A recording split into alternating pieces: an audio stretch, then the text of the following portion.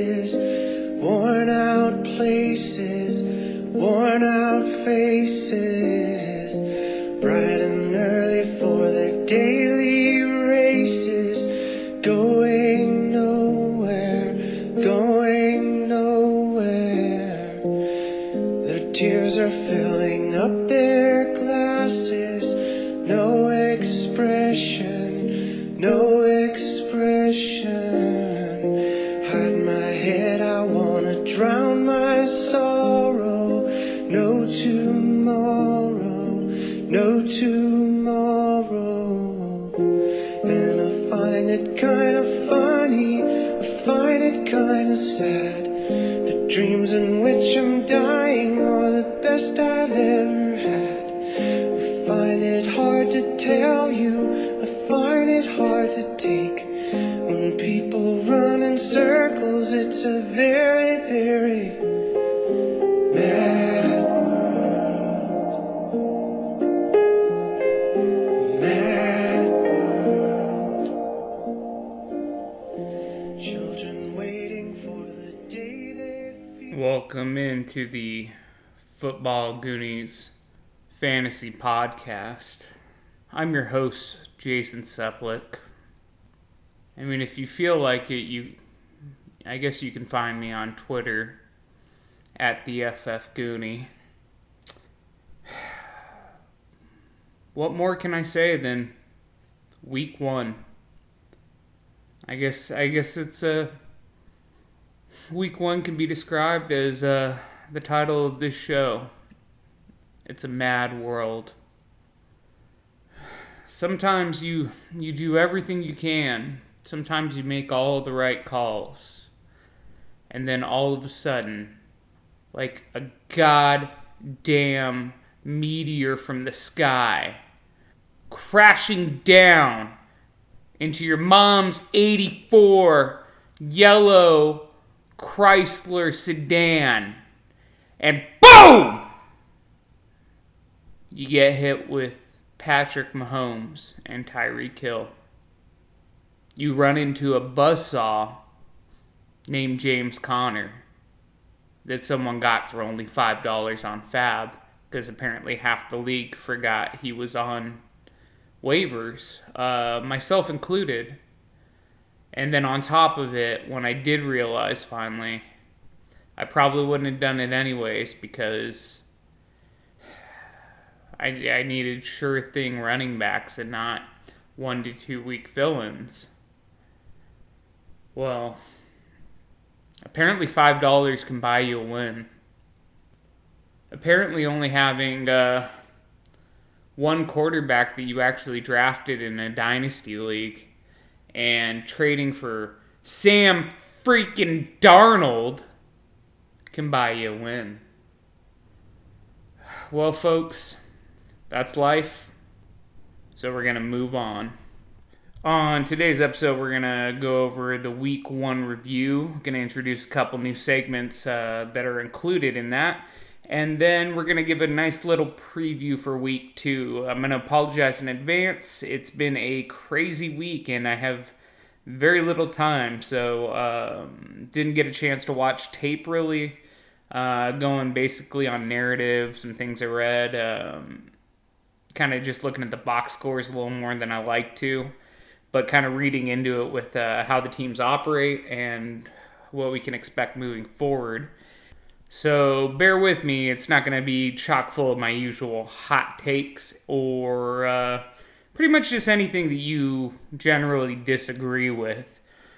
Because this is a little less me and a little more just by the book today. So with that out of the way, let's get into Week 1 review.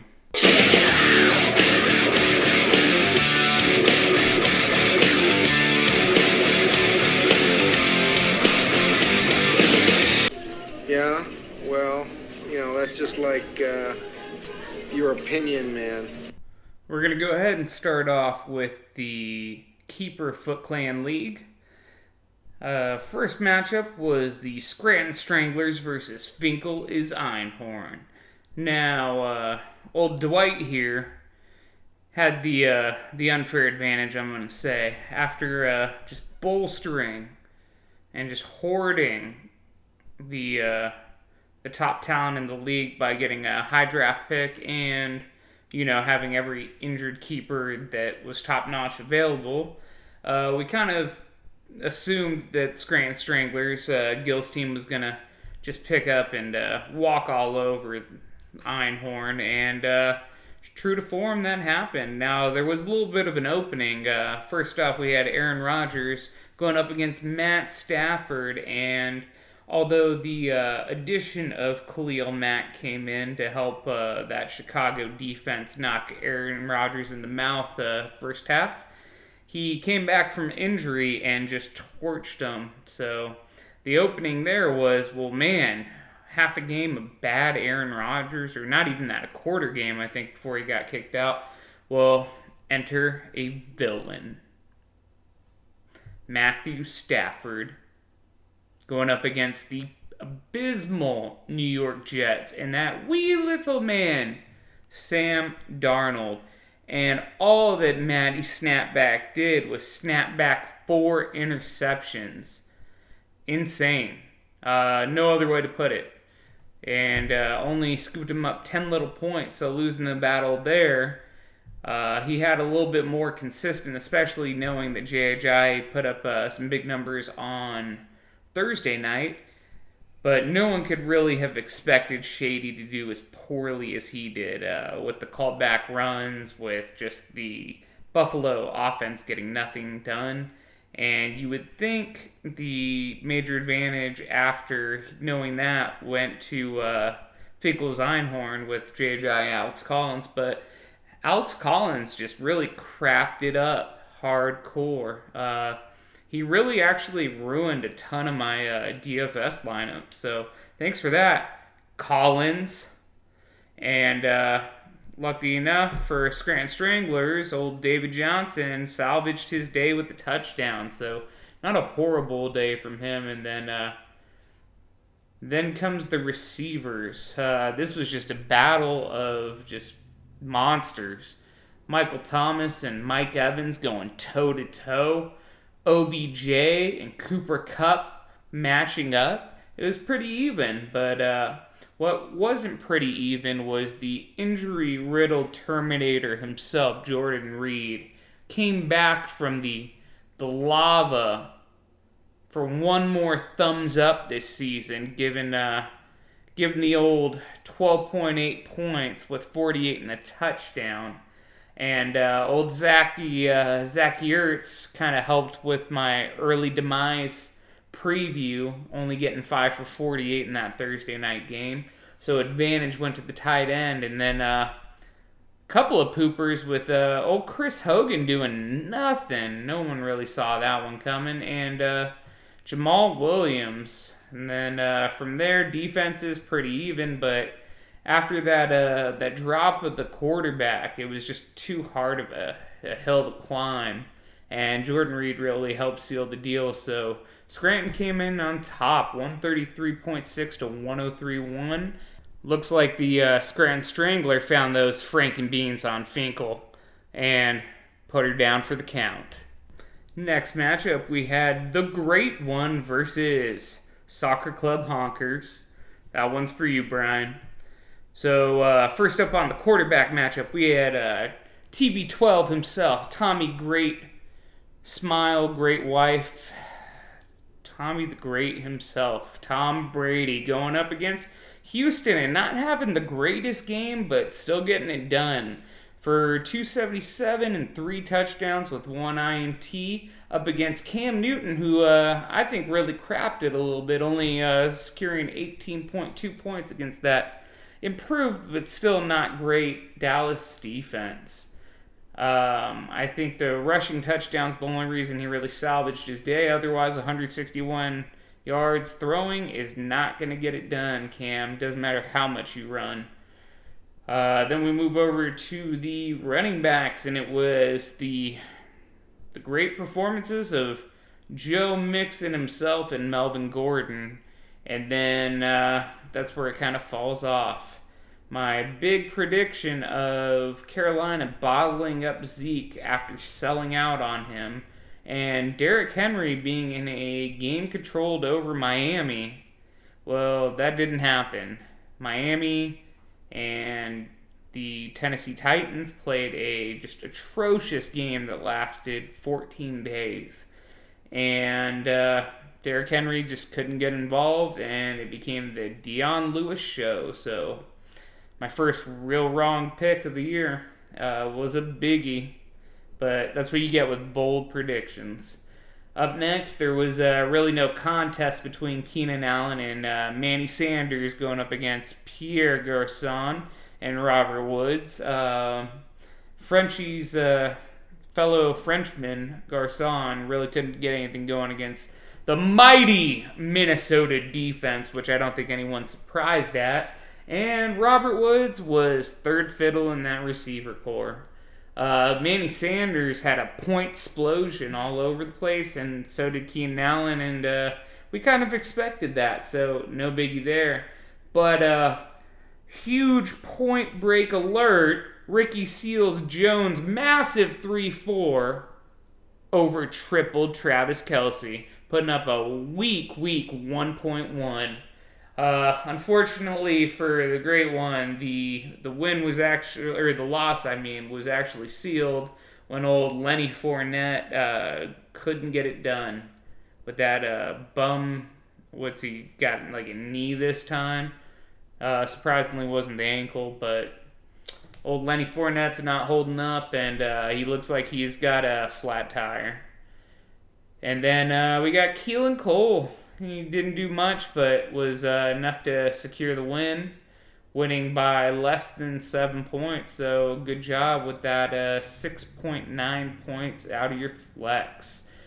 Could have been a bigger one, but old New Orleans really let the levee break again with those Tampa Bay points, and Atlanta didn't quite let Philly's D do enough. So tough loss for the great one, and the guy who thinks football is football just got there and did it.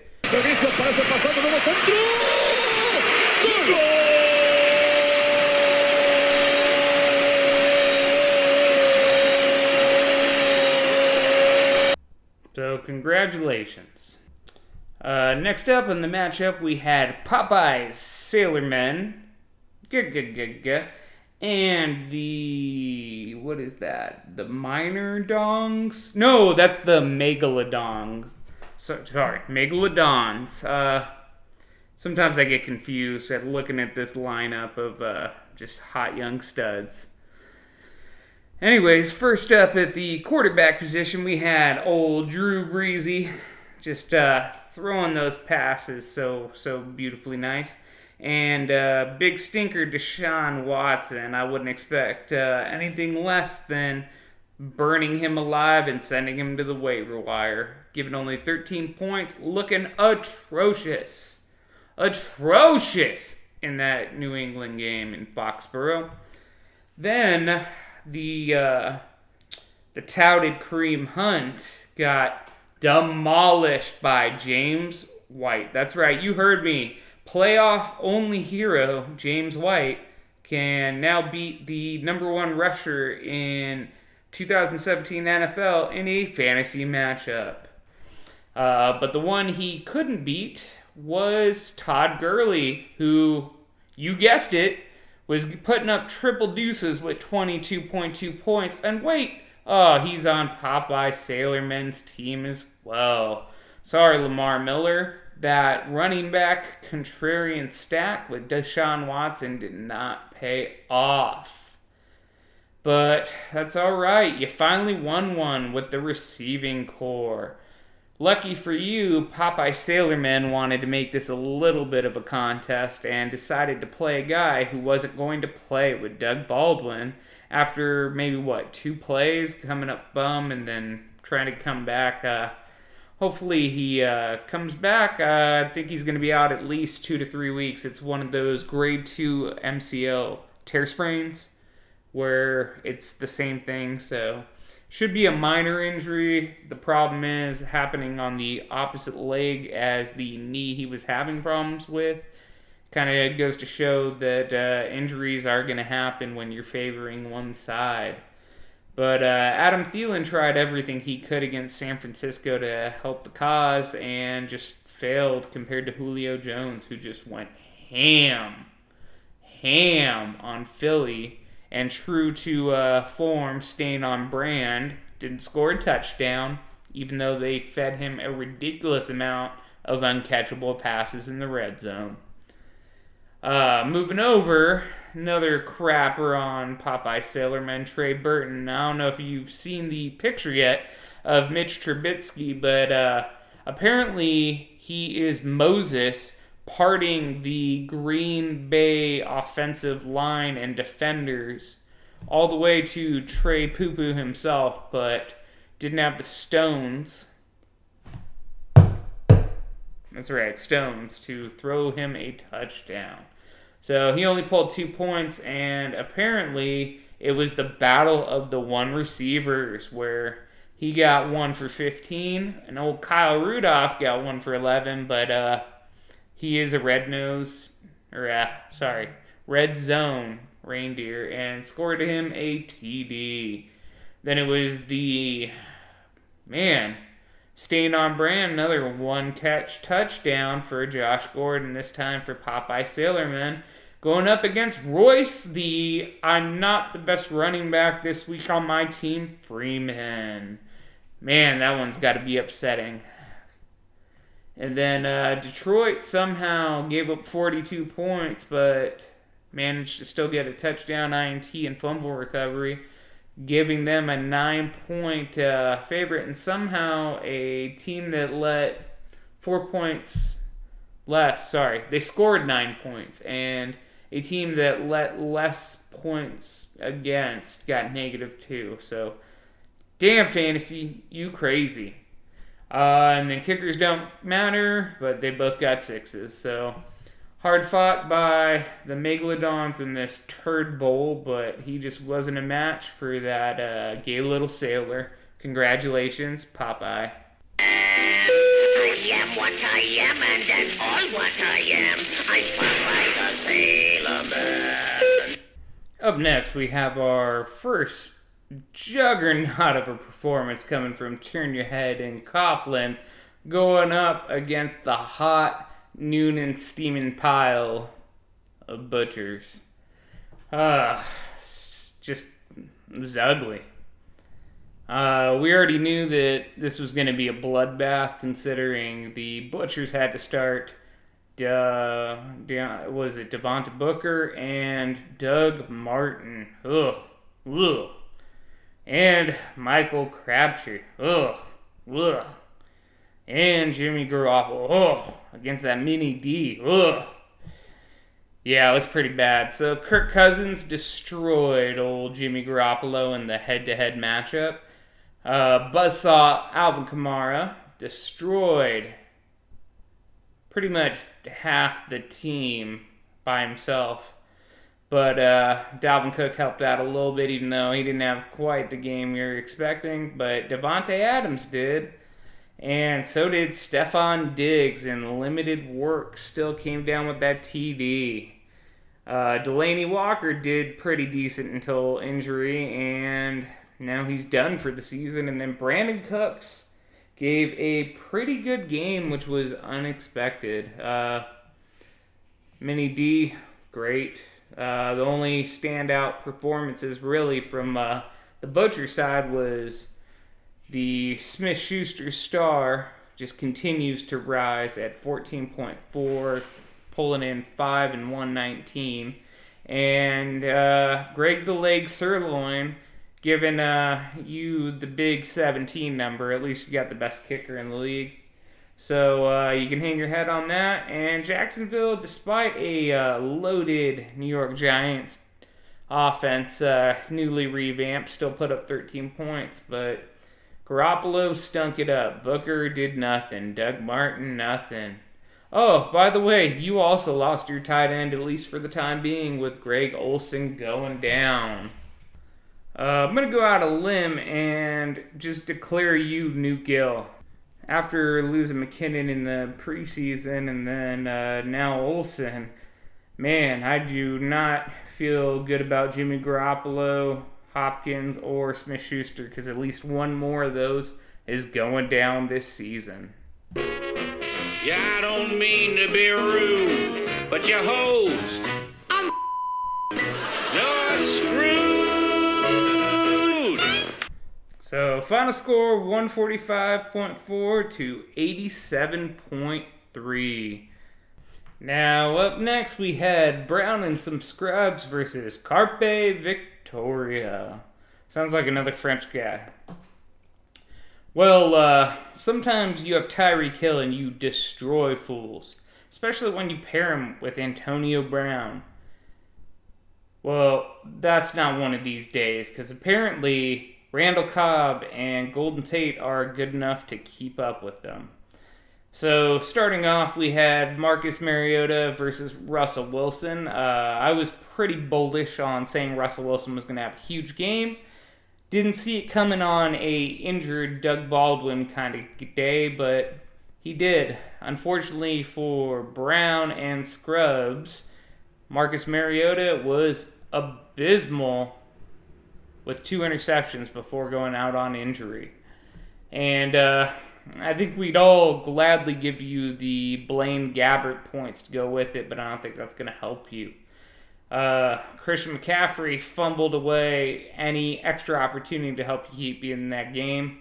He looked a little uncomfortable. The whole Carolina offense did not look great, but it was still enough to get the win. So I think that's why they kind of leaned a little more on C.J. Anderson than expected.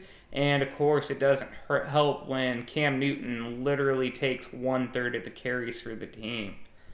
But they got outperformed because Dion Lewis kind of carried Dion Lewis carried the team here on the running backs with taking the surprising lion's share of the work against Miami. But it wasn't good enough for Chris Thompson, who, even though he had limited work in Arizona, just shredded that defense that just didn't seem to get up. It was a pretty abysmal game, and he put in quite a performance getting in 21-8. Kenyon Drake, that was the concerning one a little bit because him and Gore pretty much split work, and I don't think that's going to stay that way going forward, but I think any kind of game where they feel like they could just wind it down with running, they might actually split the work a little bit and lighten the load on Drake until maybe the end of the season when they're a little happier to start running them harder to win some games. Big surprise though, Randall Cobb came in with 9 for 142 and a touchdown. And that was on a really wide open catch and run. I think it was something like 74 yards or something. Real sad that Chicago Bears D just broke down second half, and Rodgers had his way with them. And then Golden Tate, same thing. He did not much of anything but one big touchdown play, and that was huge. Not to say that Randall Cobb didn't do anything, but he definitely picked it up second half when Rodgers came back. Antonio Brown, he seemed to actually not be that involved for most of the game, and then true to form, came out later and kind of made his. Even with a poor Ben Roethlisberger, you don't have to worry about Antonio Brown. And then the new woke one in a fantasy bonanza, a veritable cornucopia. We have Tyreek the Freak Hill putting in 38-8 with 7 for 169. Big rushing plays. 3 total touchdowns, including his first touch of the year, a kick return. This was just insane in the membrane. Probably his best one this year. I don't see him doing it quite like this again. If you actually look at it, all this production was on 15 total completions from Mahomes, I want to say. And that's insane production. I mean, I get it. One was on a jet sweep, one was a return, and that has nothing to do with the offense, and he's going to have a couple of those a year. Well, he already had one, and to expect just the massive amounts of points that he put up on 7 receptions is a little outlandish. I think most of the time you're going to get these big games, but they're going to be more in the like 20 to 24 point range. So kudos to Hill on that. No surprise, Jimmy Graham is not that good, putting up 1.8. But that's all right. His good buddy Evan Ingram kind of crapped his efficiency away again and put up only 2.8. And then where it really got out of hand was the Amari Cooper versus Demaryius Thomas. That's a good matchup versus a bad. Couldn't really expect anything different. Defenses were relatively even, and I mean, overall, what can you do? I guess. I don't know. I mean, when you don't get more than 2 points out of your QB, it's kind of set up for the loss. So kudos to Carpe Victoria, the new French guy, for winning with the score 132.5 to 109.3. Congrats and welcome to the league. Merci. Oh, well, you're welcome, Miss Sullivan. Well, coming up to what you've all been waiting for, the savage beating that was my matchup. I actually called this. I didn't think I had much of a chance, having to throw out Peyton Barber out there and Axel getting James Conner for nothing. Basically, it was a battle of, I guess, maybe evenly matched because the matchup QBs, but he had the advantage at running back. He had the advantage at receiver, the advantage at tight end. Pretty much I had the advantage at defense and slightly quarterback, and it did not work out well for me. But let's talk about some positive things on it. Andrew Luck looked pretty decent. I think he's going to get better over the course of the season, so by no means do I think this is like, oh man, this is amazing. I actually think he's going to ramp it up even more as he gets more comfortable and more into the swing of things. It's just kind of shake the rust off. Andy Dalton, the old rusty head himself, had an okay game. Kind of picking it up late there for him. And then that defense kind of helped seal the deal where they ended up getting the win. And good for you, you poor little ginger. So Saquon Barkley looked a little scared, a little bit of a scary proposition going up against Jacksonville, and it looked pretty ugly for a while, but he did salvage with that long touchdown. At times it's going to be like that, but I think that's a pretty positive thing for me, being able to look at a running back who didn't do much, but still ended up with almost 20 points. Little slight apology to Axel, as he had Jordan Howard in pretty much everywhere, and it looks like Howard is going to actually be involved in the passing game. This was kind of a had to see it to believe it thing, because, I mean, he was such a bad receiver, but he wasn't really bobbling passes. He was securing them well. I was really impressed. I did still see some hesitation on his running lane selection and his just decision making, but some of the other stuff where he looked slow on like lateral cuts, he looked a little better this week. I mean, we have to wait and see, give him another defense that's better, and we'll see what he's really made of, but it's looking a little promising. And then the turd running backs, and Carlos Hyde gets the win on that, securing that touchdown. Otherwise, they'd be pretty even with him and Peyton Barber. Give me the old 69. Moving over to receiver, I actually didn't do horrible compared to what it could have been. Threw in T.Y. Hilton there, got 13-1, salvaging with that 6-yard touchdown, which I'm glad to see, because right now he's not getting the long bomb targets, but he's still staying involved in that short and intermediate route work a bit. And then A.J. Green, kind of expected it. Colts defense is still trash, so of course he got 92 and a touchdown. Larry Fitz was the little bit disappointing one. Washington was not playing that great. It was, I think it was Bradford. He just looked awful, and everyone suffered because of it. And then you asked me why I threw Samuel Watkins in there. Well, I looked at it, and I kind of figured the only way I was going to win is if Eifert somehow caught a touchdown, and I had a big boom game. And honestly, with the weather the way it was, and this seeming like it was going to be more of a low-scoring affair, I just saw more upside out of possible Sammy Watkins just exploding. Like, we just didn't see it in the preseason, and here it is now. But it didn't pay off. Only got 3.6 out of him to Larry's 111 with 11.1. And then, of course, Gronk smashed all over my Eifert and beat him by a score of 14.1 with 19.8 versus 5.9. And then, here it is.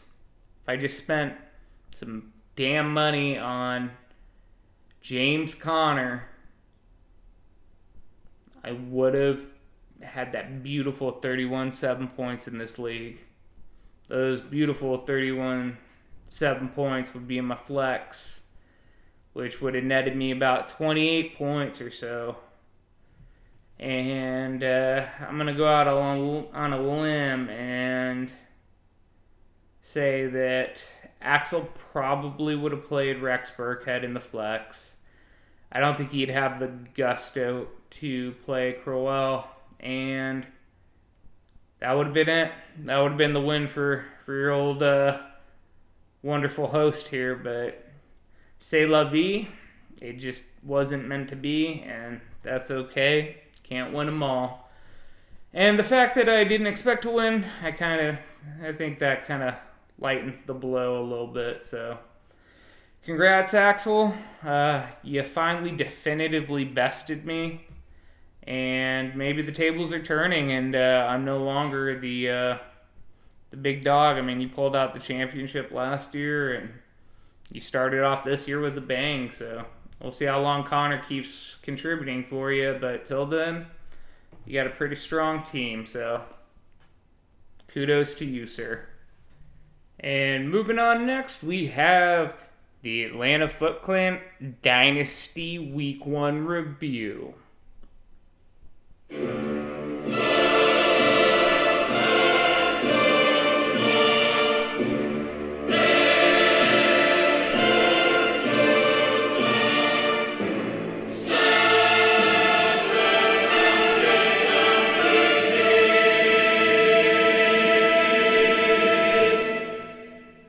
With the first matchup, we had Team Gravlin versus Fear the Juice in an epic battle.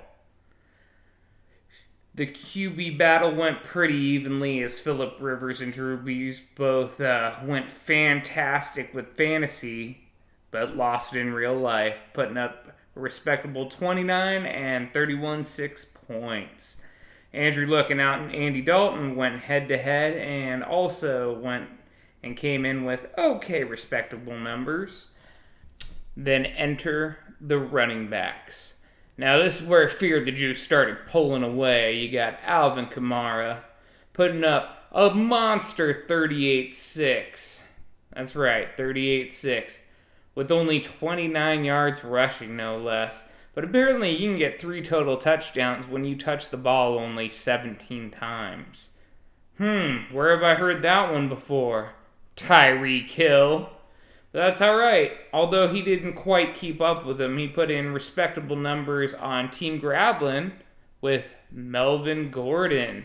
Unfortunately, he did have some work snaked by old Eckler there, so that one kind of hurt a little bit. And so should the next one, where Dalvin Cook disappointed.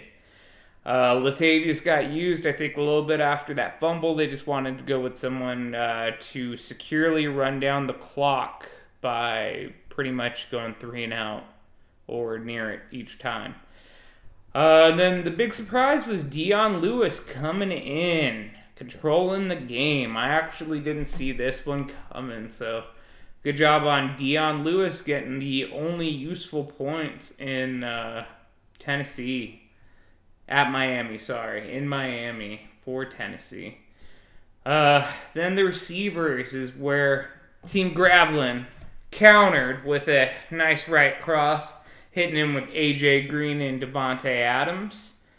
Putting in a good, respectable 16.2 and 17.3 with some late heroic touchdowns.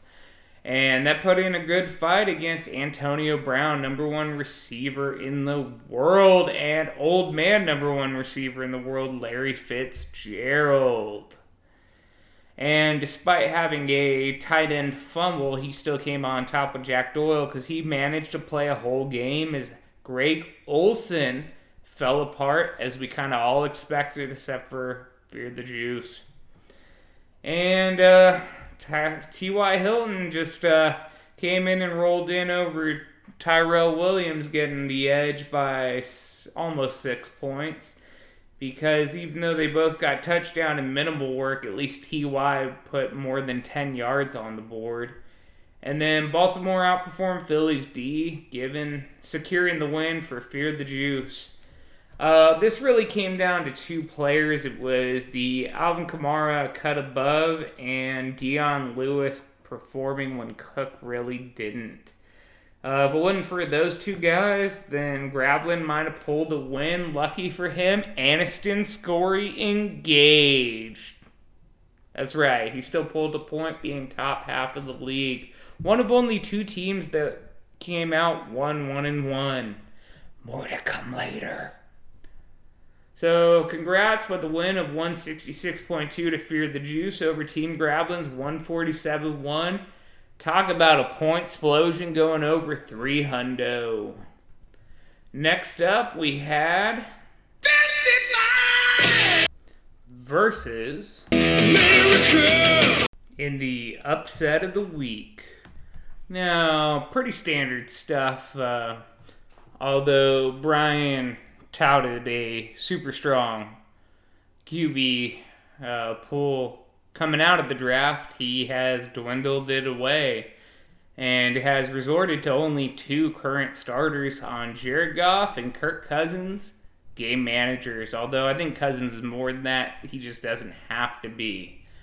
Versus the ultimate game manager, Alex Smith, and the ultimate carries the team, Russell Wilson. Now, this was pretty much a wash with the Americans putting in just slightly more points because of Alex Smith, and a perfect match of Kirk Cousins and Russell Wilson. Pretty impressive considering they did not have the same stats. No surprise here, Kerryon Johnson didn't do much, and neither did Peyton Barber, which was actually a little bit of a surprise because although the Buccaneers put up 48 points, Barber only gave him that big 69 for 55s. And that's all right because the Americans managed to turn Saquon Barkley and Kareem Hunt into just Saquon Barkley, as Kareem Hunt also did nothing even though his team put up tons of points. Although it's a little more skewed because it was defense, special teams that did a lot more of that. Then we came into some lackluster receivers with Josh Gordon and Corey Davis. And this is where we got off the rails. Mike Evans is good again. Like, too good again. I don't think I've ever seen him play that well. He's always been a monster, but he played well. And Chris Hogan did not, who is a guy you don't really think of, but expect to actually play well. So that was a huge 23-point swing almost in 55's favor after only giving up about 14 points on the running back end. And then it happened. There's a little guy named big guy named Jared Cook on the Oakland Raiders that has fooled us all before by going ham in week one and then being nothing. And he has years of being nothing. Unless he's going up against Rob Gronkowski and a really good Rams defense, where he was the number one tight end of the week with 180 yards. No one expected that, least of all this guy. And then Shady crapped the bed, and Brandon Cooks didn't. So, pretty much the reverse of what I kind of expected to happen in some of these games with Cooks. But Shady just really crapped it, and then Carolina D didn't do enough to make it up. So, 55s pulled out a win of 126.4 versus 109.9. Impressive, sir. It's not going to last, though. So, what's sadder is the fact that he also got the Aniston scoring out of it. So, what's the world coming to? Anyways, moving on. Next up, we have This Means War going up against I Got a Thielen Woohoo in a nail-biter. Well, it was a nail-biter for many a reason. First off, Battle of the QBs.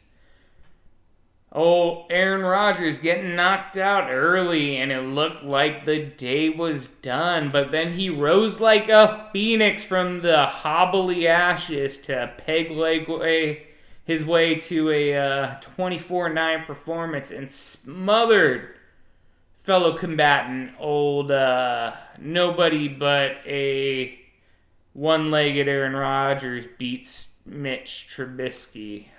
Mitch looked awful once they got out of the game script.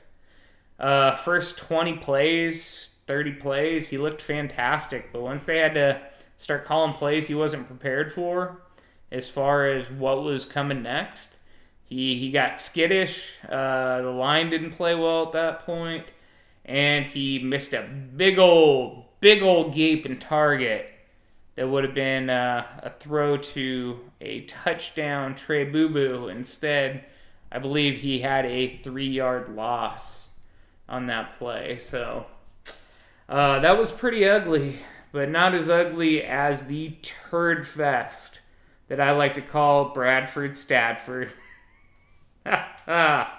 Bradford Stafford. They combined for a total of 10.8 points because one had an interception and 2 fumbles, and one had a touchdown but 4 interceptions. So somehow 4 interceptions is good enough for a huge edge of 5.2 points. So congrats for playing the right quarterback, I guess. I'm not sure. Next up, we had the unfair advantage of Todd Gurley versus Jamal Williams and Ezekiel Elliott versus Derrick Henry.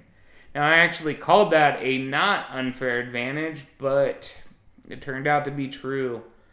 I guess a horse is a horse in this case, and Zeke was going to dominate, and Henry was going to crap it up. Jamal Williams really didn't have a chance, not playing with Rodgers the whole time and being in catch-up the whole second half.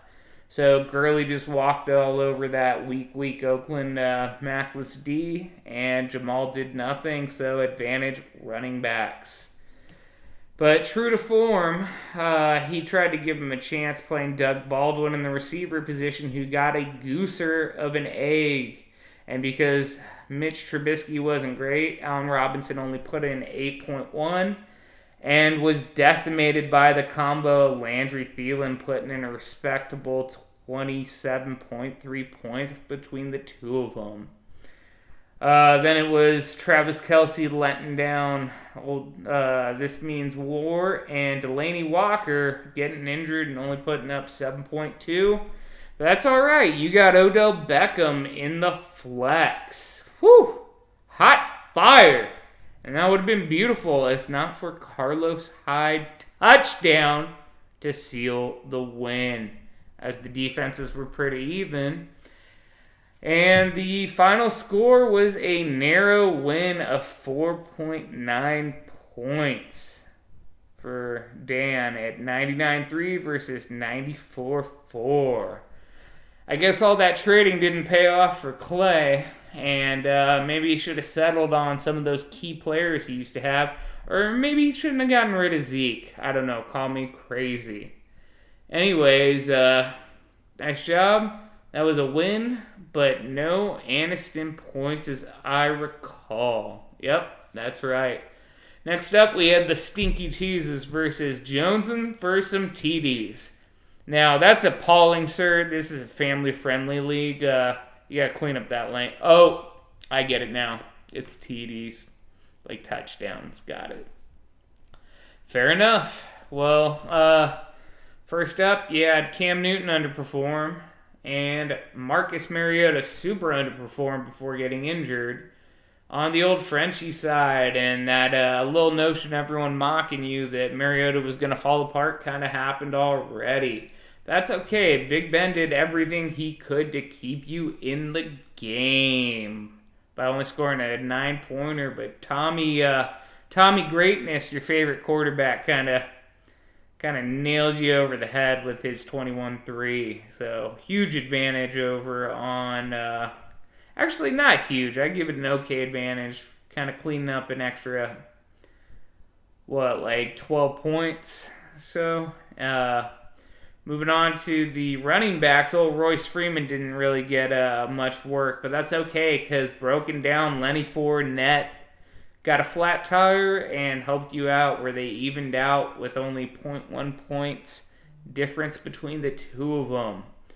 And then that old faith on Jay Howard himself didn't pay off as Jay outscored him with 2 touchdowns. Now, I don't expect Jay to be this massive a gainer on a week basis. He only had something like 28 snaps and 15 carries. He's just not that involved, especially when they're playing from behind. So, but somehow still managed to 2 red zone touchdowns. So that worked out. But what didn't work out was the savage beating that Julio put down with 169 yards on D-Hop, Nuke himself. Duke Nukem. Getting shut down by that. Oh, there's the Patriots betraying you again. Patriots defense. Only getting 8 for 78. That's alright, though. You got Keenan Allen. He kept up with Julio, putting a respectable 20 points himself. But wait, what's that? Ooh, Golden Tate's late touchdown. Hosed you hard, and he kept pace with Keenan Allen. So, major advantage comes up. Wide receivers for Jones, and again, I'm starting to see a pattern here. Well, that's okay, because Zach Ertz kind of crapped the bed a little bit for you, and somehow one catch is good enough to beat him with Kyle Rudolph. Glad you picked him up, I guess, but he was the smart play as Evan Ingram kind of crapped the bed himself. And then this is the one I didn't get. You rolled out Allen Hurns. Whew. Woof. That's okay. Alex Collins did everything he could to help you out and fumbled away any productive work. But then that old Jacksonville defense put the smack down on your -9 New Orleans Saints. Ugh. That's rough. Woof. So... maybe you should have played your -3 Chargers instead. So this was a pretty definitive savage beating. There wasn't really too much to argue here. And Jones, for some TDs, came out on top. It didn't look that way going in, but I thought Juju was going to be in there. But I guess you got afraid from the weather, and your receivers just didn't quite do what his receivers did. So... Jones for some TDs coming in with the win on his first week. Mr. Greenwood. Congrats. Now, for the main event.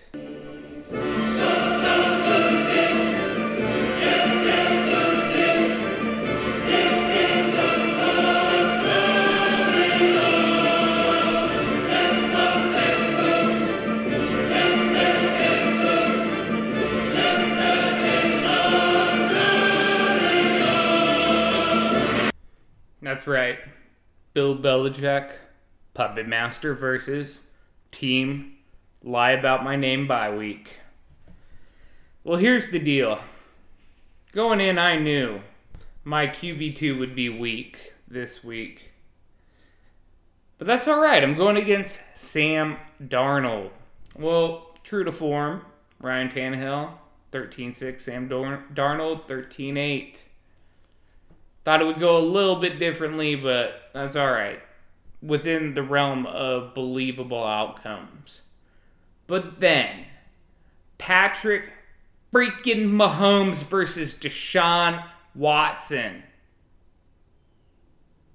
Now, I'm sorry if you don't believe in Deshaun Watson. But, I mean, come on. He was playing a inferior defense. And I don't care what you think about New England and Bill Belichick and his mastery of defenses and having all summer. The Chargers, even with some lost pieces, are a better defense until they lose Joey Bosa, and then it falls apart.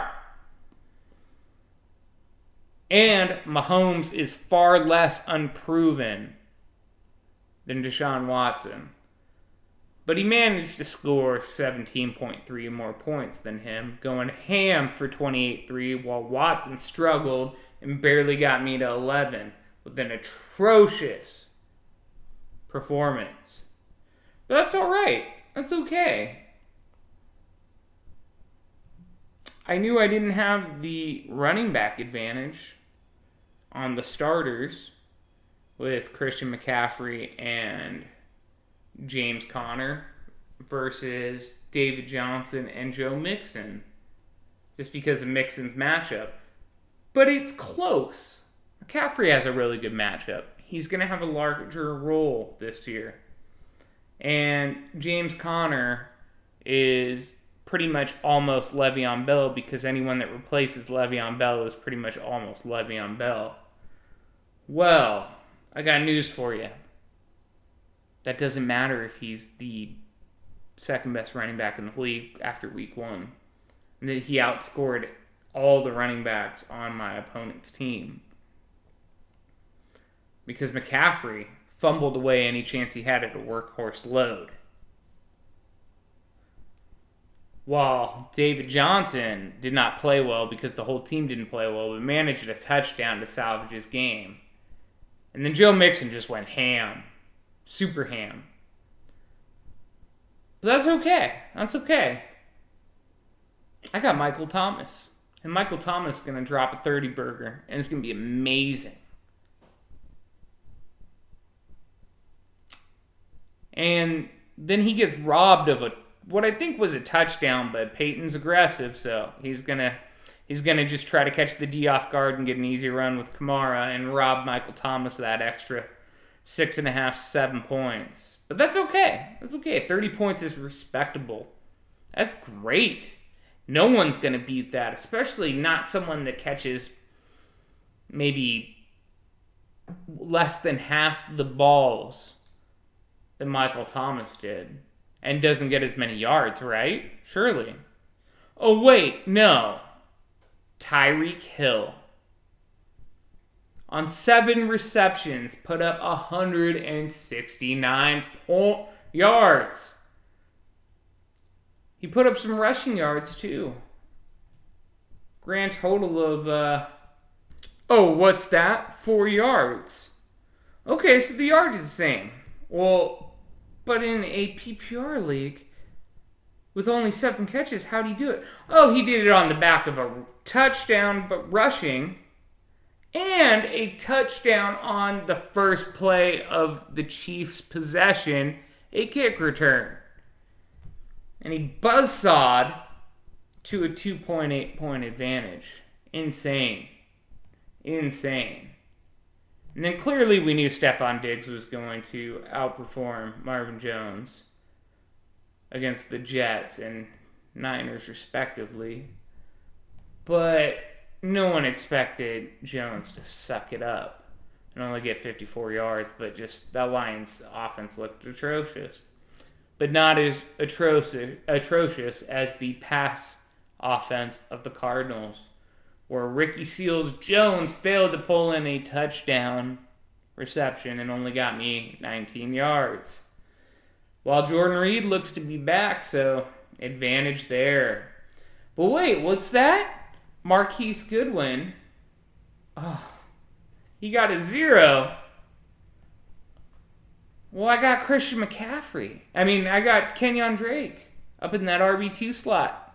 But my flex, he's going to be fantastic against a crummy Tennessee team with all that talent. Well, he did run very well, but so did old bastard Frank Gore. Taking too much work, and the fact that that game lasted 14 days. I just think he was too worked up, and he just too many lows and couldn't get it going 100%. That's all right. I got the Minnesota D. But then the Rams put up pretty much the same numbers. And even though I threw up a huge 133-7, I got defeated by a team with one player at 0, pulling 154. It's insane. Insane.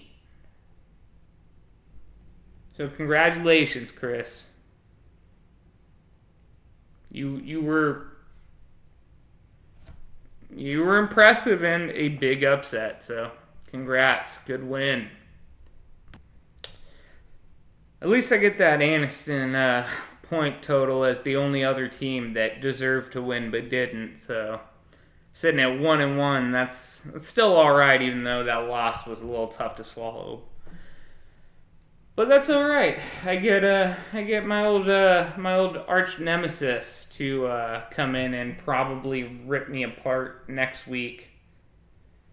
So we'll see how that goes. But moving on, we are running a little long today, and unfortunately, because of time constraints, we're recording late Thursday. So we're gonna have to skip some new segments, and our good friend, the Fantasy Philosopher, wasn't with us today, so I'd expect we'd be getting a little segment from him in the near future. We're going to actually split this recording up to a twofer and go ahead and do the previews later. And I know you're like, whoa, that's not fair on your pregame picks. Well, that's all right. I'm going to give you a little quick one. I'm going to tell you which Thursday Nighters I think are going to perform and how they're going to perform. And from there, we'll throw that, no matter how they do, out in our projections on the next episode, and I'll give you unbiased opinions. Even though you probably won't believe it because you're all a bunch of turds. Anyways, going through, let's see if we can find them.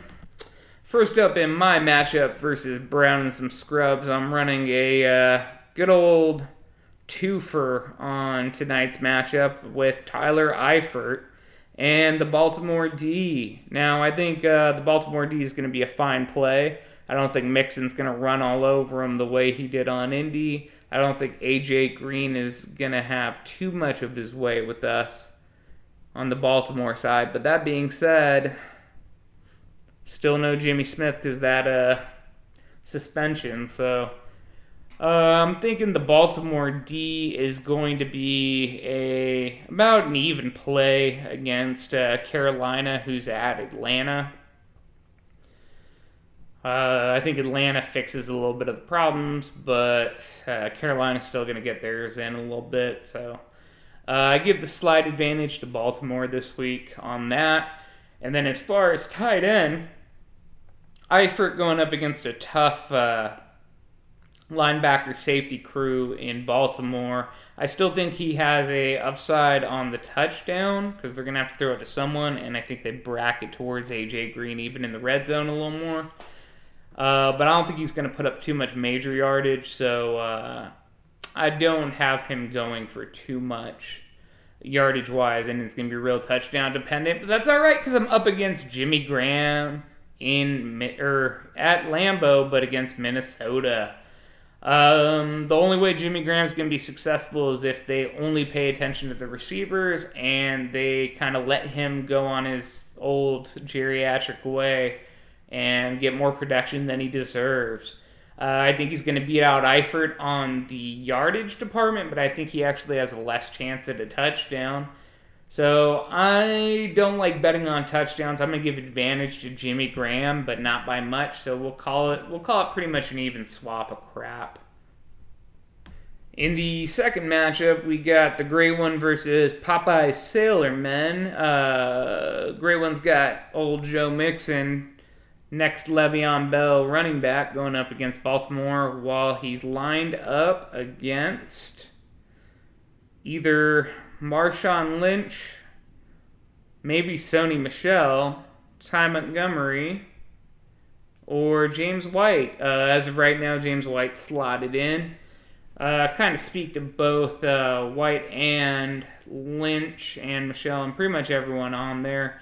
They all have pretty tough matchups. I think White's going to be pretty involved in the pass game like he was because there's still no Edelman. And although I think Mixon gets bottled up, I think he's too good in the pass game, and he's going to be the advantage over whichever running back slots in there. So I'm going to give Mixon some good points there, and definitely give him the win in that one.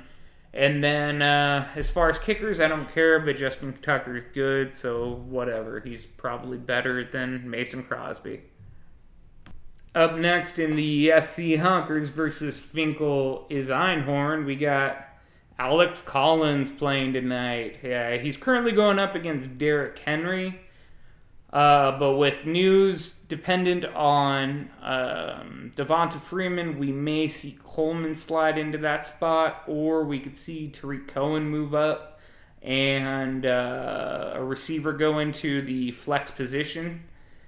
But we'll talk about it with Henry and with the others. So I think Collins is going to redeem himself a little bit. He's motivated. They're still missing Vontaze Burfict in Cincinnati, so I think he's going to get run. Plus, I don't think that Baltimore pass offense is going to be quite as effective.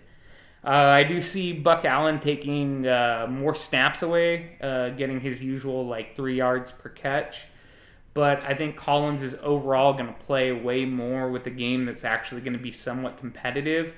I think he outscores Derrick Henry. Although Henry could always break off a long one, I think that a healthy front in Houston's just too much. And it's more Dion Lewis's. If he's up against Tariq Cohen, I think if this becomes a shootout, Cohen could actually outscore him, but it's not likely, so we're still giving the advantage to Collins. And if he throws in Coleman as a secondary, I mean, you're playing the risk of if Freeman is just going to be limited with him. He's quality, but man, you still got Luke Kuechly. The run defense isn't in shambles in Carolina. It's the pass defense. So Coleman could exploit it there. And of course, if Freeman misses, we'll almost assuredly see him in there, as he'd have the full workload. And at that point, I would probably put the advantage to Coleman, but not by much. I think Collins is actually going to redeem himself pretty well, so keep rolling him out there if you believe like I do. Next matchup with the Thursday night slate is old Frenchie himself versus Turn Your Head and Coughlin. He's got AJ Green slotted in there. No surprise there, going up against a weakened but still tough Baltimore D. It's always tough playing a divisional opponent, but being at home, I think Green's going to do just enough. I could see him putting up around 80 to 100 yards, but getting held out of the end zone. So he's matched up against Devonta Adams, and that's kind of a tough one. Although Minnesota is a great defense, and if Aaron Rodgers is hobbled or misses, then this is a clear win for AJ Green. But Devonta Adams has shown a penchant for doing well against bad matchups when those people are hobbled a little bit and not expect. It's just a little fluky, but he's done it. And Xavier Rhodes has been banged up a little bit, so Adams could eat, but there's no way in hell I'm going to give him the advantage. So AJ Green with the advantage. Even though they both have a tough matchup, he has the easier cornerback matchup. And finally, we have Carpe Victoria going up against Hot Newton Butchers, with a slate of Crabtree playing for the Butchers against Golden Tate in San Francisco. Although Crabtree is probably going to actually get some possession work and do decently well against Cincinnati, there's no way he outperforms Golden Tate, so I'm going to give advantage to Golden Tate, who is going to be ran through the air to death until the Lions get that run game figured out. So next we're going to move on to the Dynasty matchups. First up, we got the 55s versus Team Gravlin, where Gravlin's rolling out AJ Green, matched up against Nelson Aguilar. Although I think Nelson Aguilar wins the battle in receptions, he's going to maybe have more receptions than yards. So advantage AJ Green for all those reasons, although I think Aguilar is the better matchup. Tampa Bay is not the strongest defense, and their secondary is actually pretty banged up. I think Foles plays a little better. I think this game's a little more in hand than the other way, or the way it went last week for the Saints. And I think Aguilar is actually going to get utilized pretty well as a extension of the run game. I really don't want to go against AJ Green, but I am admitting there is a world where Aguilar actually puts up better numbers and gets a touchdown, but I'm still going to give the advantage to AJ Green. Up next, my new enemy, Chris, with Team Bye Week, goes up against This Means War. Chris has Joe Mixon going up against Ezekiel Elliott. I think this one's pretty clear.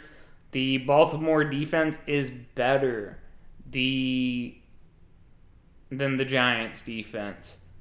But the Cowboys really don't have any weapons outside of that. But it's Zeke. It's that line. They're going to get it together. I find this to be a somewhat bounce-back game for Dallas. I think they still lose, but they're going to play better, and I'm going to ultimately give the advantage to Ezekiel Elliott. Although I think Joe Mixon took a step forward, I don't think we can ordain him as this amazing top 5 dynasty running back all of a sudden.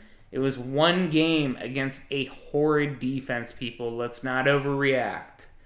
So advantage Ezekiel Elliott. Next up, we have Fear the Juice versus the 50% Commissioner. I've got a Thielen. Woohoo! We got Baltimore D going in for Fear the Juice against Cincinnati versus Chicago Seattle. I think that Chicago is going to perform a little better now that Mac's been there a week. He's got a little bit to learn. He's going to play a better complement of snaps, even though he played more than we expect him to begin with. But that Baltimore D is good, and it's now a question of, do you want to pick the D against the not great quarterback who has a tendency to screw up a lot, or the D against the great quarterback but no real threat of numbers or receivers? I think that it's going to end up being a special teams win. Versus maybe a pick 6. And I'm going to go Baltimore. I think they end up around the same sacks, maybe 1 or 2 less than Chicago. But I think they're going to do more with their opportunities, and they're not going to let the point total run up. So advantage Baltimore over Chicago. So with that, we got no other Thursday night slates that are added in, so I'm not expecting them to come in as it's almost 5 o'clock. So thank you for going on this ride with me today. Sorry it's a little rushed towards the end, but I appreciate you sitting here with me in my painful time. It's been tough. When you have this much talent and you're this handsome and successful usually, you're not expecting to get punched in the mouth. But like Aaron Rodgers, I'm going to come back in and I'm going to fight back.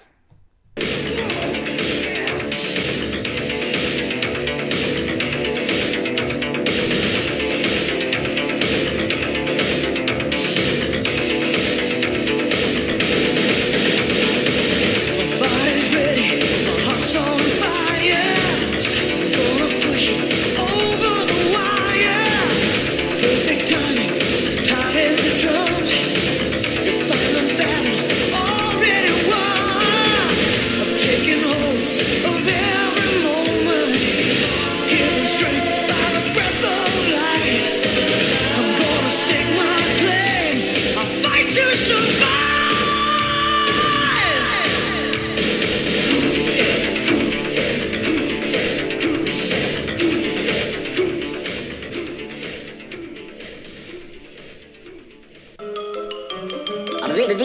That's all, folks.